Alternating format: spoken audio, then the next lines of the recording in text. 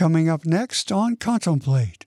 The world out there goes, why do they love each other so much? Look how they love each other. This is weird. But the one thing that I can say, because it's so abnormal in this world, is that if they love each other like that, God must be real. Scripture tells us that.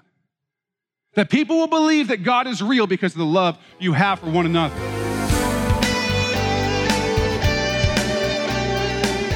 We're in 1 Thessalonians 4 today, learning about brotherly love, such a powerful and important thing for the church. But man, is it hard sometimes. Listen in as Pastor David tells us more. Brotherly love is the word in Greek, Philadelphia, like the city, okay? In the Greek, it referred specifically to love between siblings, God is saying that we are to love each other in the church like we are supposed to love our siblings. And immediately some of you are thinking, my sibling? My siblings and I did not always get along when we were young. I know that a lot of us do have messed up relationships with our siblings. I'm actually cool. My siblings and I get along really well now because they can't make me eat liver anymore. So that's good. But what do we call relationships with our siblings that are all messed up like that? We call them dysfunctional, right? I know, trust me, I put the fun in dysfunctional. I know dysfunctional relationships. We call them dysfunctional because we have an idea that a functional brother and sister, sister and sister relationship is actually something great, right? Is actually something good and healthy and loving and kind and life-giving. When we think about the ideal relationship between siblings, we think of it as something that is really good. We have each other's back, we can depend on each other, we can be honest with each other, right? This is the love relationship that we're supposed to have with the body of Christ, with each other, with believers who are Christ followers. We're supposed to be in Philadelphia, in brotherly, sisterly love with the people in the church. This is what the Holy Spirit is urging. Have Philadelphia. Have brotherly, sisterly love with one another. Now, why? Why sibling love? New Testament uses 4 different words for love. This is the only one that refers to sibling love. It's a specific word in the Greek that refers to sibling love. Why? Why are we supposed to have sibling love for each other? And here's the deal. When you become a Christ follower, other Christ followers are your siblings. They are your siblings. You're a sibling with every Christ follower that has ever lived or that lives anywhere on the earth right now is your brother or sister. It's a big, big family. And we're supposed to have the highest, best kind of brotherly, sisterly, Philadelphia sibling love for one another, for every one of those people. And the Thessalonians actually were doing well in this. So you already know this, right? Not only are you doing this there within your local church in Thessalonica, but they were actually doing it throughout the region of Macedonia to other believers, not just the believers in their own little church. They were showing that kind of love. And the Holy Spirit was encouraging them and saying, do it more and more of this. He wanted them to love like siblings more and more. And it says they were taught by God to love that way, which is, I find really interesting. And what I make of that is, this is something that we understand spiritually. This isn't something so much that you get taught in a classroom and I say, here's brotherly, sisterly love. Somehow we just know what it's supposed to be. Like as I'm talking, you have, if you're a Christ follower, the Holy Spirit is in you, giving you some indication of like what this should look like. And maybe even you're feeling where you're missing it, right? It's something that's spiritual. It's taught by God how we're supposed to love the people sitting next to you and in every other church in the city, in this metro area, in this country, and around the world. All of them we're supposed to love. Why? Why do we need each other and need to love each other as brothers and sisters? What's that about? Because if we're loving each other with a sibling love, a family, sibling, unbreakable love, we cannot be divided and conquered. We can't be divided and conquered if we're loving with that kind of love. God knows that. That's why it's here in the scripture. Love each other with that Philadelphia, and no one is going to break that up. If we have the whole armor of God on, and we're locking arms, and we're loving each other like brothers and sisters, we cannot be divided, and we cannot be conquered. Brotherly, sisterly love is a friendship that can't be broken because it's genetic. And you say, wait a second, you just said it wasn't genetic, it was the other thing. But you're related to one another through spiritual genetics. God is your Father. Christ saved you, your body, soul, and spirit. And when your spirit was made alive through Christ in him, through his death, burial, and resurrection, through the forgiveness of your sins, the same Jesus Christ did that for you, did that for every other Christ follower. And in that, you share a spiritual genetic code. And it makes you truly brothers and sisters in Christ. You are bonded much more deeply than you realize. Much more deeply. You're thinking, I don't even know this guy over here. He's probably weird, okay? I'll be honest with you. I know most of these people. And we're all different, right? But he's your brother, and she's your sister. That's the way that it is. And here's the thing. Friendship like this, brotherhood and sisterhood are necessary for certain kind of people. You know what kind of people they're necessary for? People who are going to live together eternally. People who are going to live together forever had better have this kind of love for one another, or it's going to be a long time in heaven if we're having problems, right? If you're made to be eternal, then you're made to love each other. Eternity, heaven, all of that is going to be an amazing time of closeness in relationship, both to God, Father, Son, and the Holy Spirit, and to each other as brothers and sisters. You know what will not be there? Never. Loneliness. Never. In Christ, if you are pressed into Christ, there's no loneliness. If you're experiencing loneliness, we can help you get pressed into Christ. It shouldn't be there. So the question is, for us, why is it so hard to have this sibling love? Why is it so hard to love our brothers and sisters like brothers and sisters? Well, it's a good number of reasons. The first one I find is dishonesty.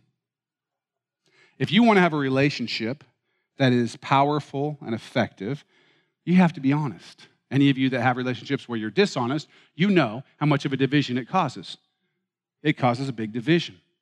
And yet, Satan, in part of his plan and scheme to divide and conquer, he is going to put things in the way to try to tempt you to lie, to deceive, to be dishonest. And here's where it really comes in.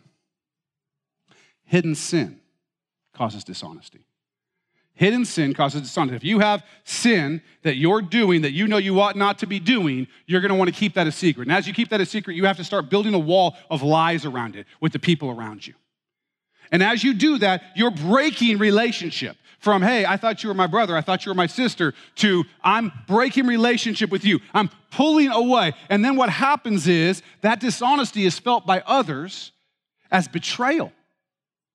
They feel betrayed because you haven't been honest. And then they feel like you've been disloyal. They don't want to experience the pain that disloyalty causes. And so they start to fear you. And they start to fear being vulnerable with you. And then we just don't trust each other. And eventually, for a lot of people, that leads to people just not trusting God either, which causes isolation. So now we're isolated from people and we're isolated from God. Divide and conquer. That's what happens. We're divided and conquer. You know what the antidote is to all that? The antidote to all that is forbearance and forgiveness. Even in our families of origin, most of whom are at least somewhat dysfunctional, okay? Again, I know most of you, right? You know me.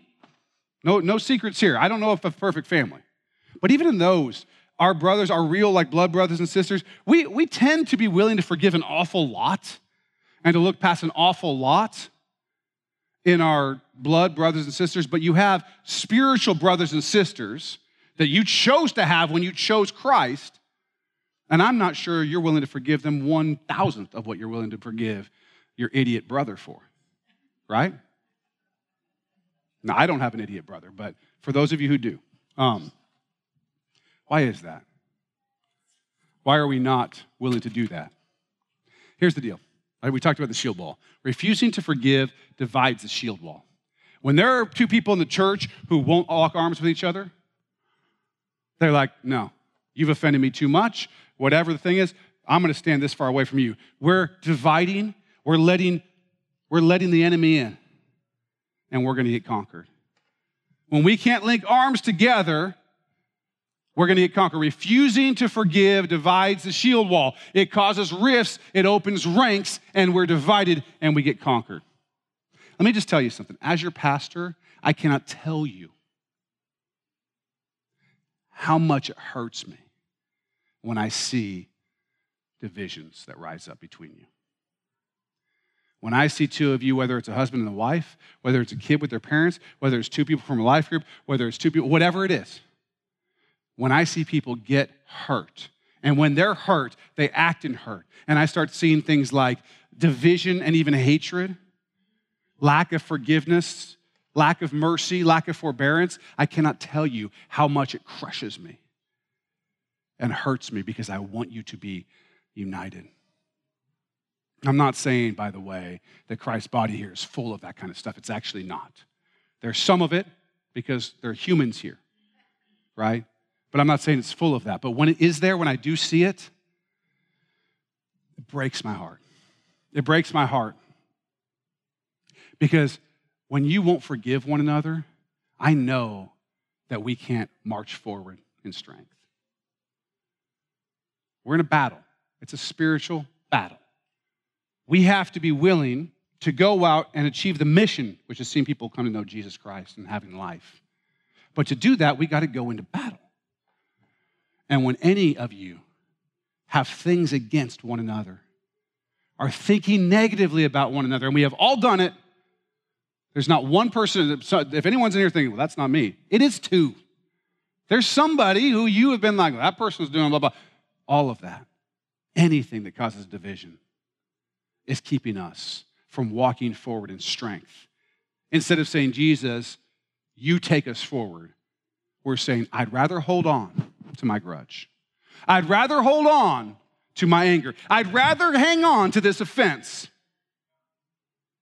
than to bring the shield wall tight. And it breaks my heart when that happens because I know how much pain and hurt it causes. And I know this, while we were yet sinners, Christ died for us. You were a sinner, an enemy of God, and a rebel, and he died for you while you were in that state. If God is willing to do that for us, and we remember what he's done for us, and we're supposed to have brotherly, sisterly love for one another, we should be forgiving one another. We should be forgiving one another. Jesus is our lover and our Savior and our friend, and he has shown us how we ought to treat each other. And by the way, our Lord Jesus Christ has commanded us to forgive. It was not a suggestion. There's nowhere in Scripture that would make it seem like when Jesus says to forgive, that it's a suggestion. Like, do it, don't do it, whatever suits you. Live, be you. You do you. That's not, Jesus never said that. It's not how he rolled. It's a command. And remember, our whole mission as a church is to see people get saved and baptized and discipled. And in getting discipled, it means that we're teaching each other how to do all that Jesus commanded.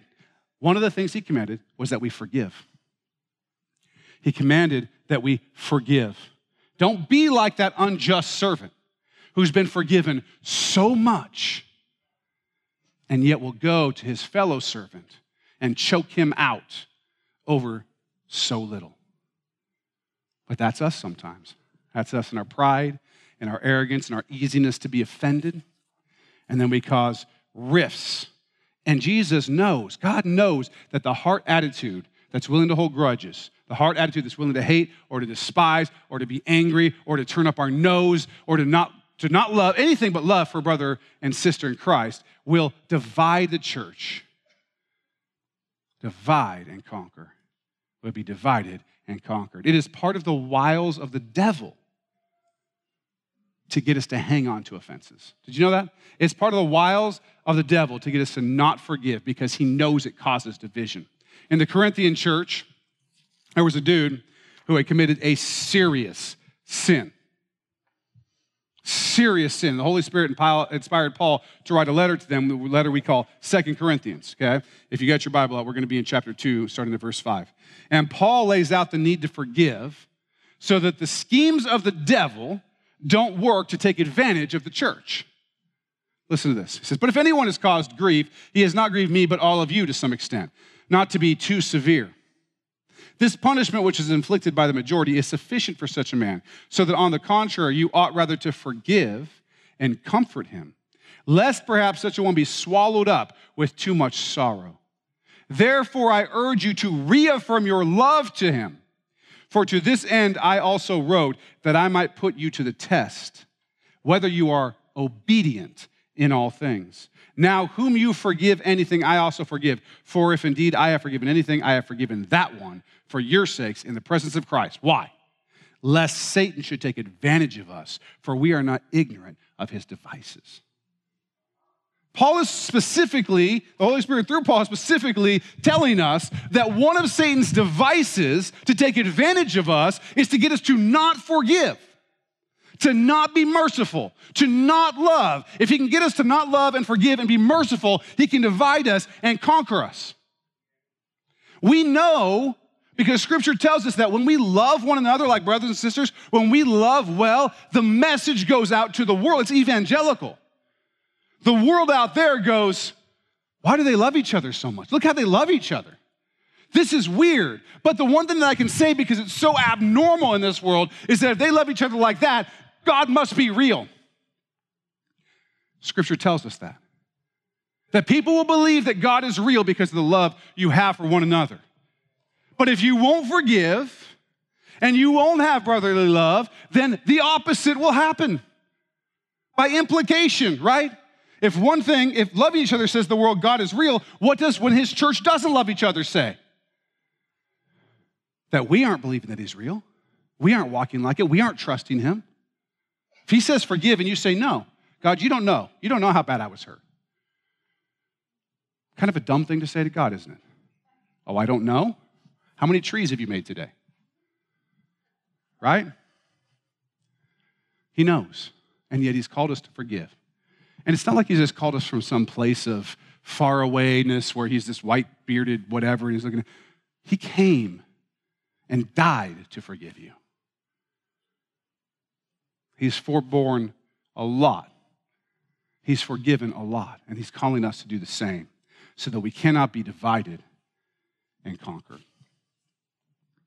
We're called to Philadelphia, to sibling love, to love each other in perfection as the brothers and sisters that we are. When we do that, we are strong. When we do that, we are strong. Now, maybe you today, I don't know all of you. Some of you are new. Maybe some of you today, you feel lonely. Maybe you want to experience brotherly and sisterly love the way it's meant to be. Every Christ follower in this room is my brother or my sister, and I have been called to love every one of you, to stand by every one of you, to protect and defend every one of you. And you should have some comfort in that because God is working through me and through the elders of this church to do that for you. There should be some comfort in that. I will love you and I will serve you against principalities and powers that Jesus Christ has already given us the victory over. As a strong shield wall with the full armor of God and the closeness of brothers and sisters. Now, if you want that, if you want to walk together in one accord, in unison, in the power of the Holy Spirit in Christ, not divided, you can be part of that. You can be part of that. If you're not following Christ yet, if you haven't been made new spiritually, Jesus Christ died for you. You're here for a reason today. It was not an accident. He wants to make you right with God. He wants to give you eternal life with many, many brothers and sisters. He doesn't want you to ever be lonely again. He doesn't want you to experience that. You can be my brother or sister. You can be the people in this room's brother or sister. And it may not sound like much, but I tell you what, this is quite a crew. And there are millions more like us all over the world. You can be part of that spiritual DNA. You don't have to spend another minute being lonely. Jesus Christ can save you. You can have his Holy Spirit giving you life today, and he's here now for you. And so, because the love of God is here, because I love you, because I want you to experience life in Christ, and to be in a place where you're protected as our brother or sister, where you're not out there on your own, dead soldier. Lone soldier, dead soldier. I want you to plug in. I want you to know Christ. I want everybody to just bow their heads for a minute. I want you to think about, if you don't know Christ, if you have not made a decision to come to him, to follow him, to serve him, to accept the forgiveness that he has for you, because there's nothing you've done that he won't forgive. If you haven't done that yet and you want to experience that, today is the day for you. Today is the day. So are you lonely? Do you want or need the love that comes from being part of the family of Christ? Simply confess Jesus as your Lord and Savior. Ask him to forgive your sins and receive his gift of new life. Then come see us and plug into the family. If you have any questions or need help, call us at 360-885-9000 or send us an email. Use info@axchurchnw.org. Hope to meet you real soon. Thanks for listening, and be sure to check out our next episode for more with Pastor David Robinson here on Contemplate.